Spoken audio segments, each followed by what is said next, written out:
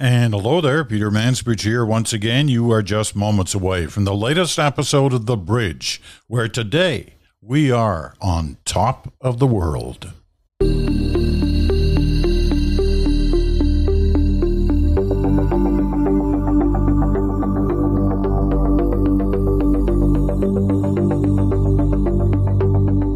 All right. Okay, so occasionally I am prone to exaggeration. And this perhaps is one of those days. When we signed on, I said we were on top of the world for this edition of The Bridge. Well, we're kind of on top of the world in terms of the most northern community in Canada. We're in Grise Fjord in Nunavut. But on top of the world, not quite. You know, we are, about 800 miles. They still use miles sometimes to determine things, about 800 miles from the North Pole. So we're not really on top of the world, but we're as close to it as you can get in terms of a residential community. You know, there are bases north of here, like Alert, Eureka, but they are weather or military installations. People don't actually live there year-round, all the time. They're sort of moved in and out. Here in Grise Fjord, they live here year-round. And that's part of the story we're going to tell today, because it's an interesting story. There's excitement on the one hand, and there's history on the other hand. And it's not all pretty. So we're going to talk about that. But let me tell you a little bit about Grise Fjord, first of all. I can tell you this thing. You know, I've been in the community for a little over 24 hours. Not one person asked me about the election. In fact, on this whole trip so far, nobody's asked me about the election. They've got other things on their mind, front of mind. They've got, in some cases, what's been a back and forth summer in terms of weather, but it's been warm. Climate change is still a player, very much a player in the minds of many of those who live in Canada's Arctic. Arctic sovereignty is another issue. We'll deal a little bit with both of those today. But I want you to know nobody's talking about the election. It never came up. Now, of course, I know that in huge chunks of southern Canada, it's a major discussion point, especially by the partisans and the Twitterati. But up here, and I would suggest in many places in Canada that are still enjoying a summer, the election is not yet front of mind. It will be. It very well will be.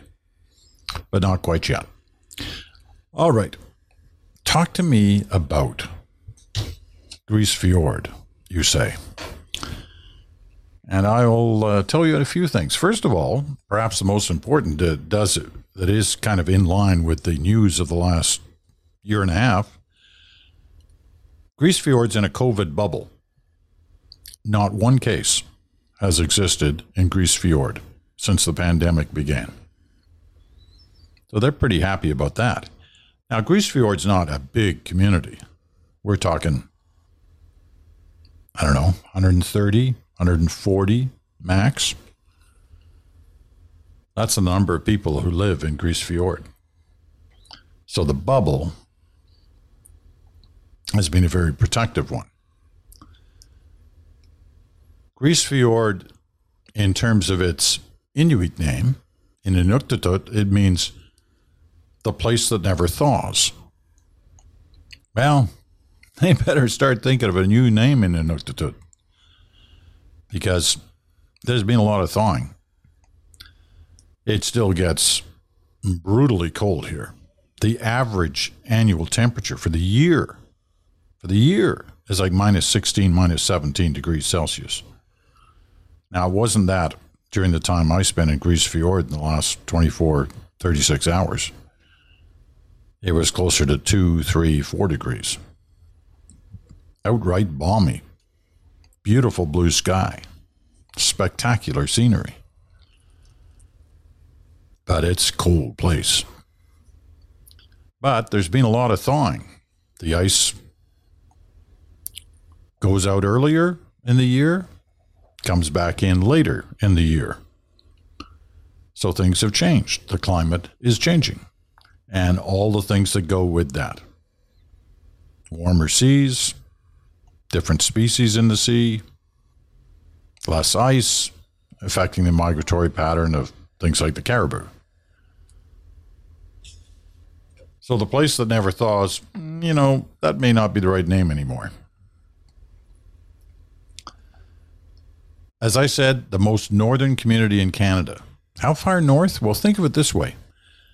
They're actually closer to Greenland than to get outside of the Arctic Circle. Right? They're well positioned inside the Arctic Circle. But it takes as long to get out of the Arctic Circle as it does to get to Greenland. If you're flying, it takes about the same amount of time to fly from here to Resolute, which would be the nearest kind of built-up community, as it would take to fly to Greenland. About an hour and a half, 2 hours. So that again shows you, positions you as to where Grise Fjord is and just how far north it is. Speaking of flying, it has one of the shortest runways in Canada, to the extent that it's the kind of aircraft like a Twin Otter is the only kind of plane that can fly in here, because it doesn't need much room to land or to take off. And you got to kind of sneak in between, a short mountain range to get in here. So you need good visibility and good weather and a good pilot, because you literally have to sneak in, and when you're taking off, you got to sort of take off and turn right almost immediately when you're heading southwards anyway on the runway, but there's short runway. So it's no easy land. This is a big week in Grise Fjord because it's the first week back at school. And you're saying to yourself, school? They only got 130 people in the whole town, the whole community, the whole hamlet. That's what it is, the hamlet of Grise Fjord. But listen to this.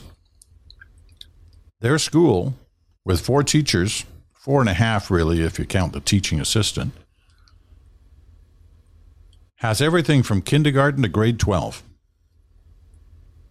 Now, you may say, that's spoiling that community. You know what? It isn't.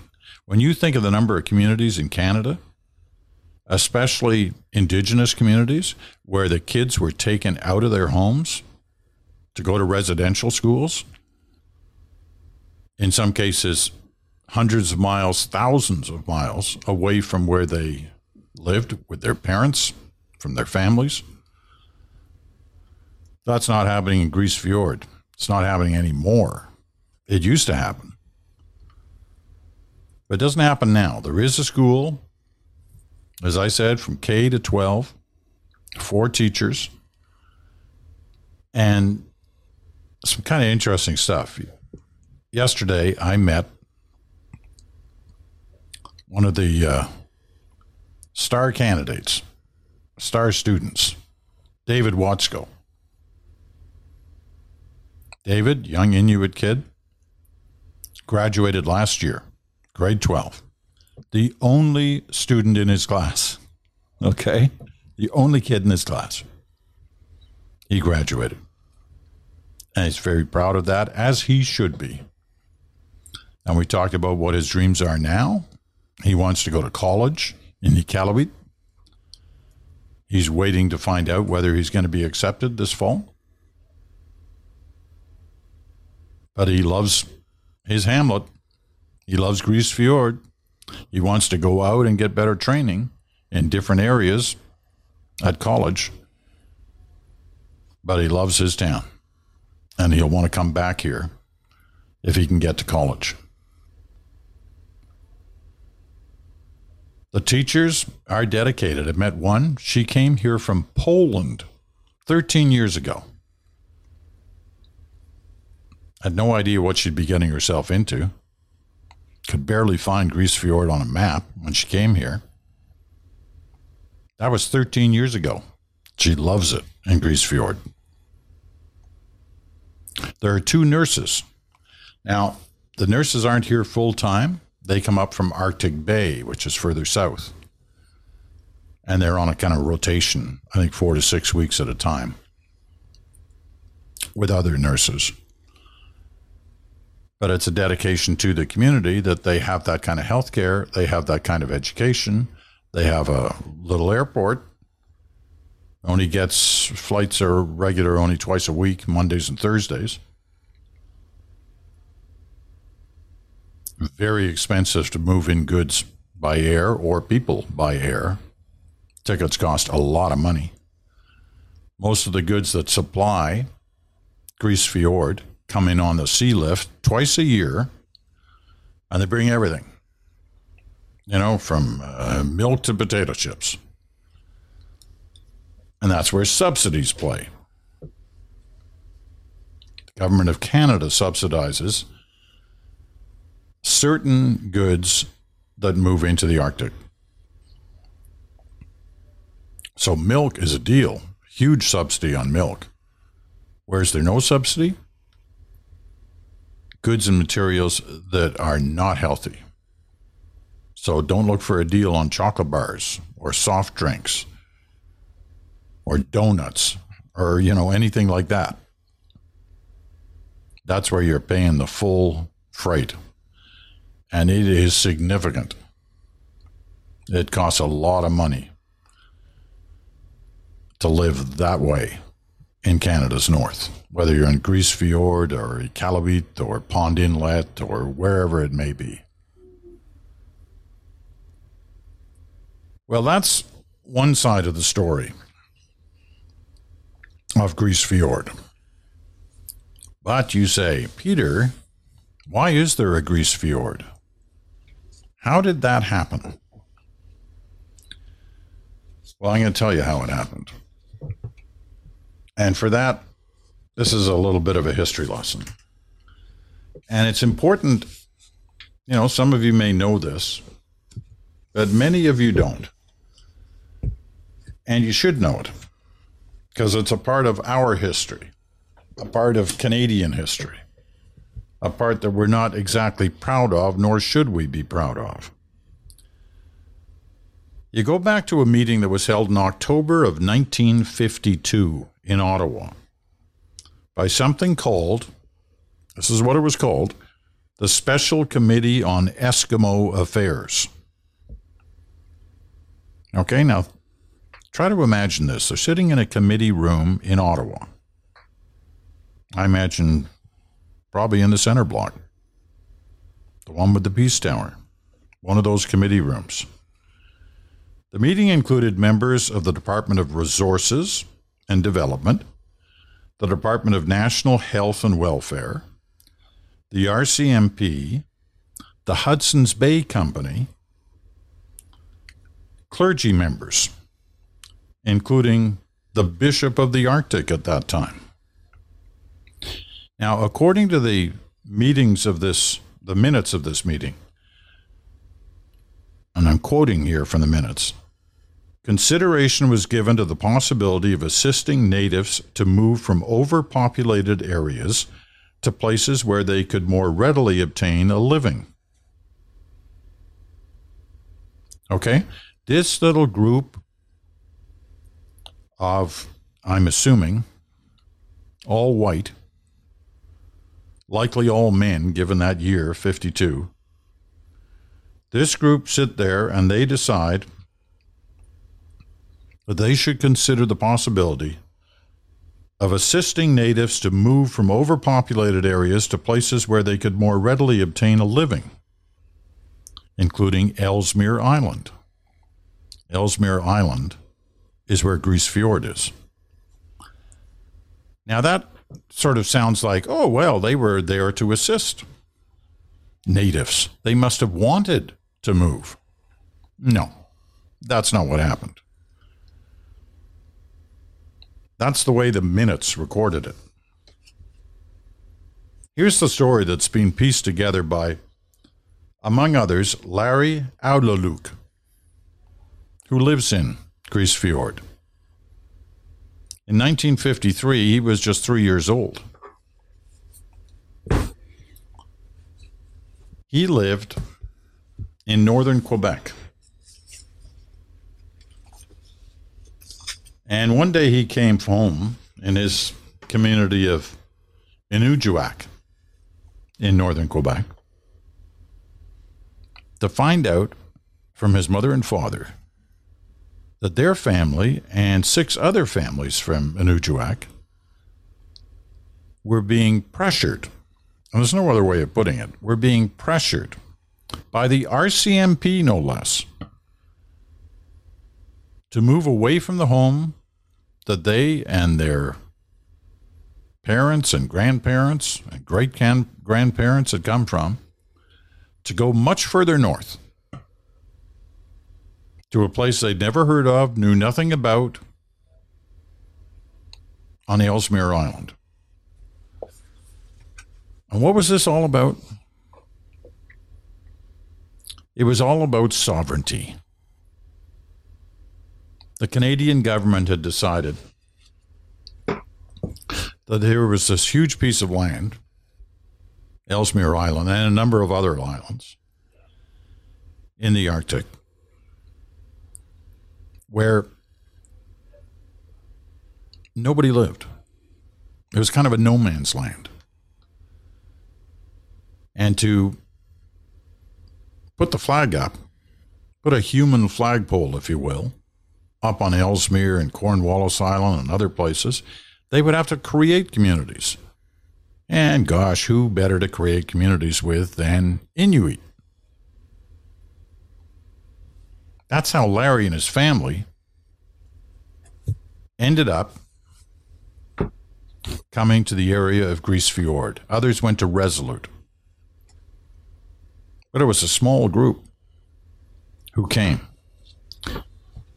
They were pressured, as I said. The RCMP came knocking on the door time and time and time again, suggesting this would be a really good move for you. And we promise you, if you don't like it, we'll bring you back. And there'll be homes there for you. And there'll be boats there for you to fish and hunt. We promise you. And if you ever want to come back, they would say over and over and over again, we'll bring you back. So finally, the pressure started to work. They kept saying, you know, your friends want to go. They're going to go. You should go. Well, it turned out they found out later that their friends were being told that, you know, the same thing about them. Larry's family wants to go. You should go. Anyway, in the end, they decided to go. And they went on a ship, a boat. The C.D. Howe was a Coast Guard ship. They all got on it. They were all friends. All they were told was they were going to this community. They would all be together. They get halfway there, a little more than halfway. They get to Resolute. And the Mounties say, okay, half of you getting off here. That was the first Larry and his family found out that their best friends were not going to be with them anymore. They got off at Resolute. Larry and his family kept going. They got to a place near present-day Grise Fjord. There was nothing. There were no homes. There were no boats. There was nothing. They were given tents to live in a place that today averages minus 18 every day for the year. And obviously, it gets much, much, much colder in the winter. That's how Grise Fjord started. That's the story of the hamlet of Grise Fjord. Now, Larry Oudeluk has written a book, What I Remember, What I Know, The Life of a High Arctic Exile. He's a remarkable guy, Larry. I've known him for a while. He went to residential school in Churchill, Manitoba, right around the time that I was started working for the CBC in Churchill. But I first really met Larry 6 years ago. You remember a program we did on the CBC called Face to Face? It was right after Justin Trudeau became Prime Minister. We brought 10 Canadians from different parts of the country into Ottawa and got agreement from the Prime Minister to bring them one at a time into his office. All he knew was their name and where they came from. He didn't know what issue they wanted to confront him on. And they each got 10 minutes alone with the Prime Minister in the Prime Minister's office. I mean alone. He had no advisors or, political hacks with him. He was alone. We had camera crew in there. That's it. But it was Larry and the Prime Minister. And it was 9 other people and the Prime Minister for their 10 minutes. Now, Trudeau had the luxury of this being, he was only a month or so into his term, so he was able to say, I'm listening. I'm going to act on your concerns if I agree with them. And most of them he agreed with, some of them he didn't agree with, and explained why. But Larry went in there and went after him on climate change and why nothing was really happening. Well, one of the first people I met when I arrived in Grise Fjord and we came in on the Arctic Patrol vessel, the Royal Canadian Navy's HMCS Harry DeWolf, and took a landing craft. I told you about that experience on yesterday's podcast. We do that every day wherever we go. When I got off the landing craft and hit the beach, one of the first people I met was Larry. He was standing there, reminding me of the time we'd spent together that day in Ottawa 6 years before. I said, Larry, it's great to see you. He said, I want you to see the monument that we have here. To those people, those pioneers, like his parents,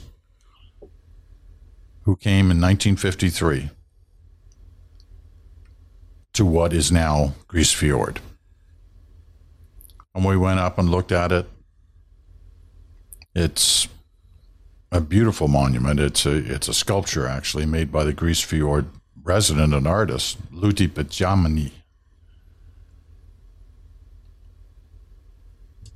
It's quite striking, of a woman and a child and a dog.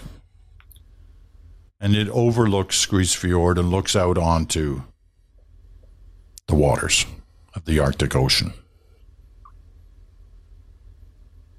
Well, we sat down right there.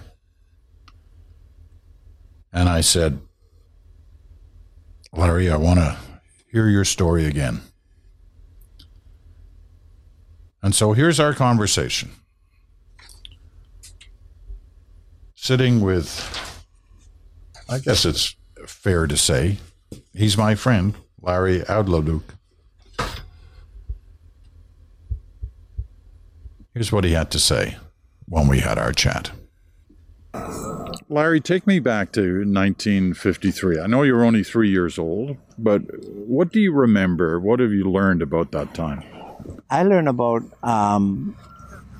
how dark it was. I learned about living with just mom and my brothers and sisters and very few people. And I remember the high mountains when I go outside in the summer and spring. And I realized they were really high. Then I realized even today it was truly high up when you're looking at the top from the bottom. How hard was it? How hard was life? It was very hard for my family and parents. Being just a child, I didn't know any better. So I thought that's the way life was, but it turns out it was not. When I started going to school, I realized I was truly living in isolated place, like when I started going to school in Fort Churchill when I was 13. And I guess, I lost 2 friends when I was 7 years old from fishing accident when we were trying to find scorpions That's all we have for fishing, and being in the dark. That was something. Even today, I could never forget how dark it was, and my mother talking about she can't get used to it. Well, that was part of the issue, right? They were forced to come here. Your family and other families were forced to come here with no real explanation of why. No, that's true. And the attitude of non-Inuit, most of them were very scary for many Inuit people at the time.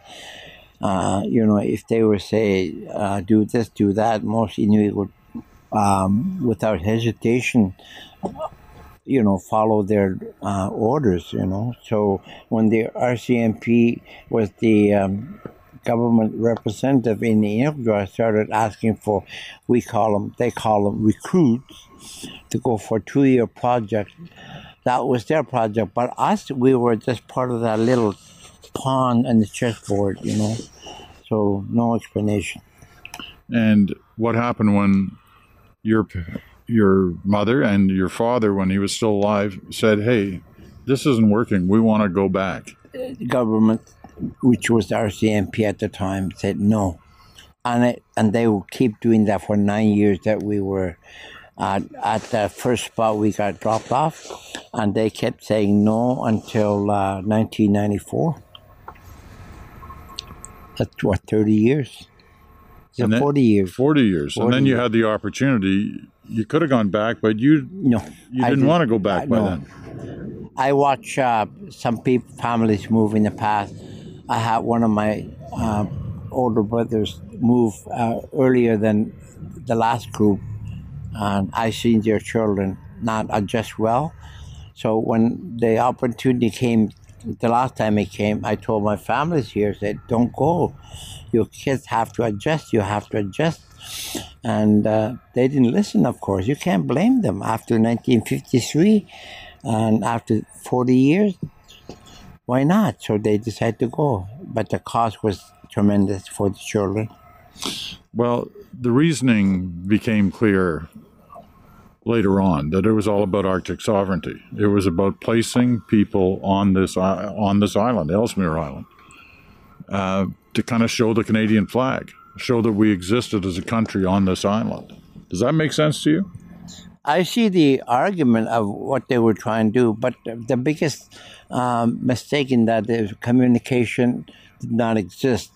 If they had told us honestly, I'm sure there would have been people who would have been willing to come up if they had done the paperwork properly with agreements to say 2 years you will be taken home. It was all verbal. My mother used to cite it, and she would be very angry to no one. There's nobody to talk to except me. I'm just 3 years old, 4 years old, listening to my mother. She used the word I thought a lot at that time. I thought we were given 2-year promise to take us up here, but there's nothing to eat from the store. We're out of the basic stuff like flour and sugar and tea. And she would start saying, what is this? What am I doing here? There's nothing. And she'd get very angry. And there's just me and her at times, when it's like that. And so I know about the broken promises right from the beginning. Well, he finally made good in, 2010 with an apology? They made good with apology and to recognize what they did and promise not to ever do it again. But the story must be told, that it should not be repeated. And our big argument now is, okay, so we're up here, we're home, we're proud Canadians, but why is it so expensive? They keep saying the cost of living is expensive. As if the government can't do anything about it. They should be made to recognize we cannot live without subsidy. Not like Eureka or Alert, which military and weather station, scientific community and Resolute from the government. They get subsidies. big time. I don't think they ever pay money for their steaks on Friday night, as an example. But now, in fairness, you do get subsidy on fuel. You get some subsidy on certain foods. Yeah. But you want more of a kind of 100% subsidy. We want to be equal, truly equal Canadians. We want to have everything that our fellow Canadians, what my taxpayers pay for. That's what I want. I want to be 100% truly Canadian with equal rights, with including infrastructure. That's the biggest lacking, infrastructure. Larry, it's good to talk to you again. You too. And until the next time. Yes. Larry Outlaluk.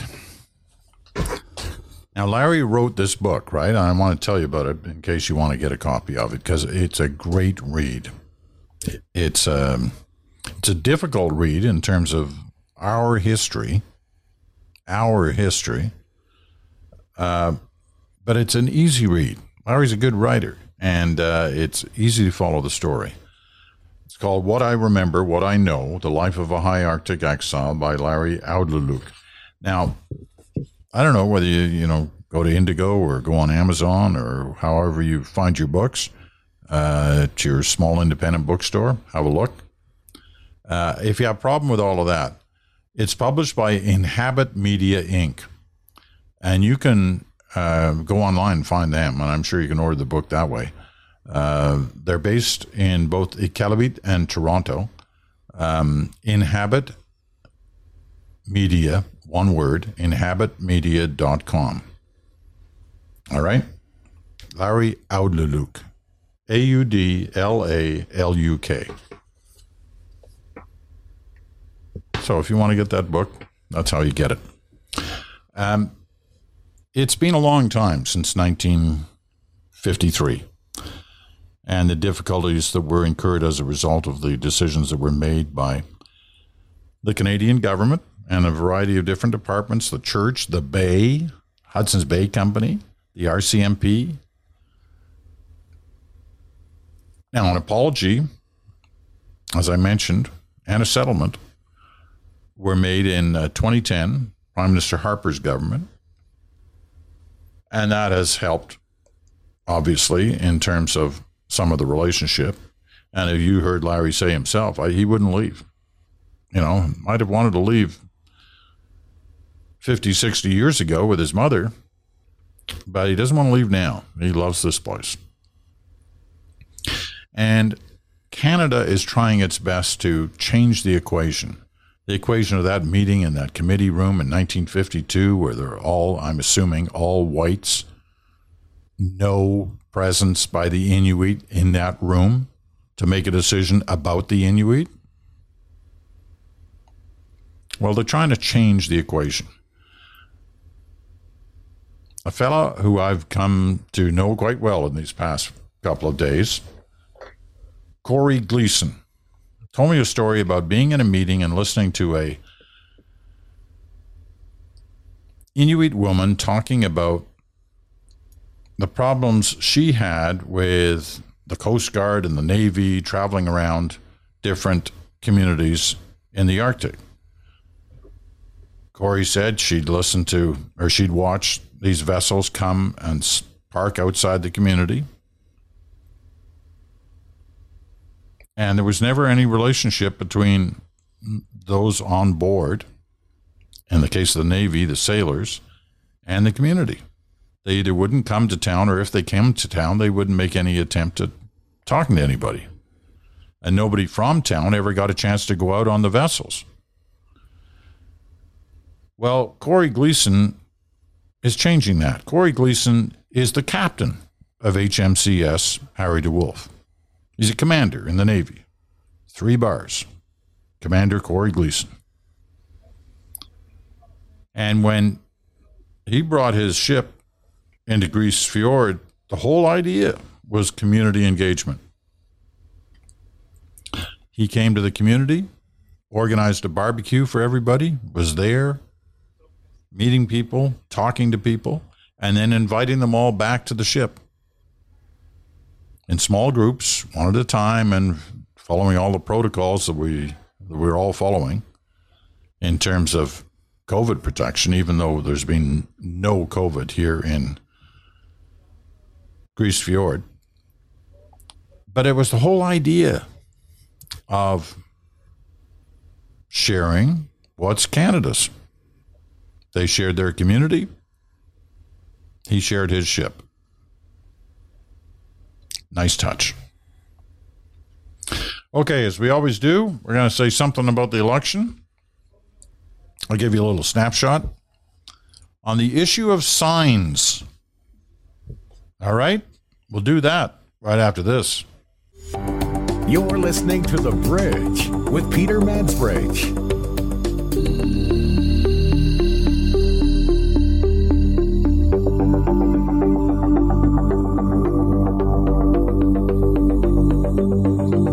Peter Mansbridge back with you. This is The Bridge from the high Arctic. We're in Grise Fjord in Nunavut. And it's been quite, I guess it's about 36 hours since we got here, and we're just leaving now.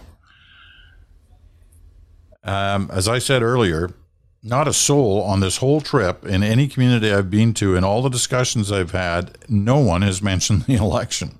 It's not front of mind up here. And it may be not front of mind for a lot of people in Canada yet. It's still summer. It's still August. There are other things to be thinking about. But if they're not thinking about it yet, they will be soon. And one of the ways you think about it, apparently, are those lawn signs and signs that, you see on the street. So I wanted to do a little bit of research into what influence the signs really have. Well, here are some of the findings on the sign department about elections. Over 40% of those surveyed said that they had first learned of a local candidate through a sign. Without signage to influence those people, 2 out of 5 people may have voted in a different manner simply because there was no name recognition for whatever candidate's name was on the sign that they ended up seeing. So this survey was done by signs.com. I mean, who else? And they say, we also wanted to find out whether political signs used by trusted peers and neighbors had any impact on one's own voting preferences. In other words, if your neighbor has a sign up there of a certain candidate and a certain party, and you haven't really made up your mind about what you're doing, and you see that, would you be influenced by that? Well, apparently some are. 20% of people were likely to be influenced by signage displayed by those they trust. This data, says Signs.com, shows that at least 1 in 5 people willingly admit that often deeply and privately held political opinions can be influenced by a simple yard sign used by someone they trust. Okay, here's something in the Chicago Tribune. Do signs work? The short answer is, well, sort of, said Jonathan Krasno. He's a political science prof at Binghamton University in New York. While campaign signs don't increase voter turnout overall, the signs provide a small boost in a candidate's chances in areas where they place them, said Krasno, who, along with other researchers, studied the effectiveness of campaign signs in a study published in 2016. So it's 5 years old, but interesting. Our initial hunch, she says, was we'd see higher turnout where there were lots of signs. What we found is that assumption was wrong. We didn't find any evidence of increased turnout. We did see some evidence of increased vote share. That is, a candidate with a lot of signs did better where they had signs than where they didn't have signs. The effects weren't huge, but they were there. That's interesting. I hadn't thought of it that way. Anyway, there were a bunch of other issues around signs and other thoughts around signs, but you've probably heard enough about signs already in this little last couple of minutes. But I thought I'd share it with you because I'm doing my duty. I'm trying to give you a little something about the election each day while I'm on this incredible tour of Canada's Arctic. I call it a tour because I feel spoiled. I mean, I'm working. It is a documentary that we're doing that will be on later this year on the CBC, not just this part. There's a number of elements to this documentary that is going to be focused, we're calling it Arctic Blue, but it's going to delve into everything from climate change to Arctic sovereignty and a lot of different little things that fall into place in between those two issues. So it's busy on that, but I couldn't resist the temptation of bringing the podcast on the road. When I was host of the National, I used to beg for us to go on the road, anything to get out of Toronto and see the country and share the program with the country. And that's exactly what I'm trying to do with my little hobby podcast here on the Bridge. And I thank SiriusXM for being great supporters of the Bridge, airing it on SiriusXM Channel 167 Canada Talks, and also distributing the Bridge as a podcast through all the different platforms that you can reach it at. So there you go for today. We've got a couple more days on this Arctic trip before I'm back in Toronto and Stratford. Being reached out to, it's tricky with the internet here, but I reached out with both Bruce and Chantel trying to arrange a special Good Talk edition for this Friday, which will really put you in the zone on the big issues surrounding the election. That's Friday.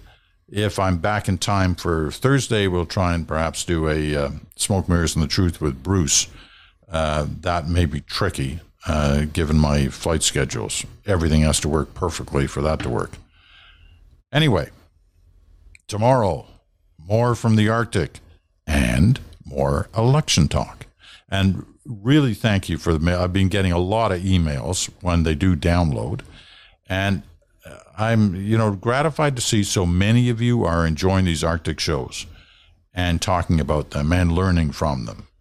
And I guess in some ways, living the experience through this program, because it ain't cheap to come to the Arctic. But boy, is it worth it. It is such a spectacular place. All right. I'm Peter Mansbridge. You've been listening to The Bridge, and I thank you for it. Thanks so much for listening. We'll talk to you again in 24 hours.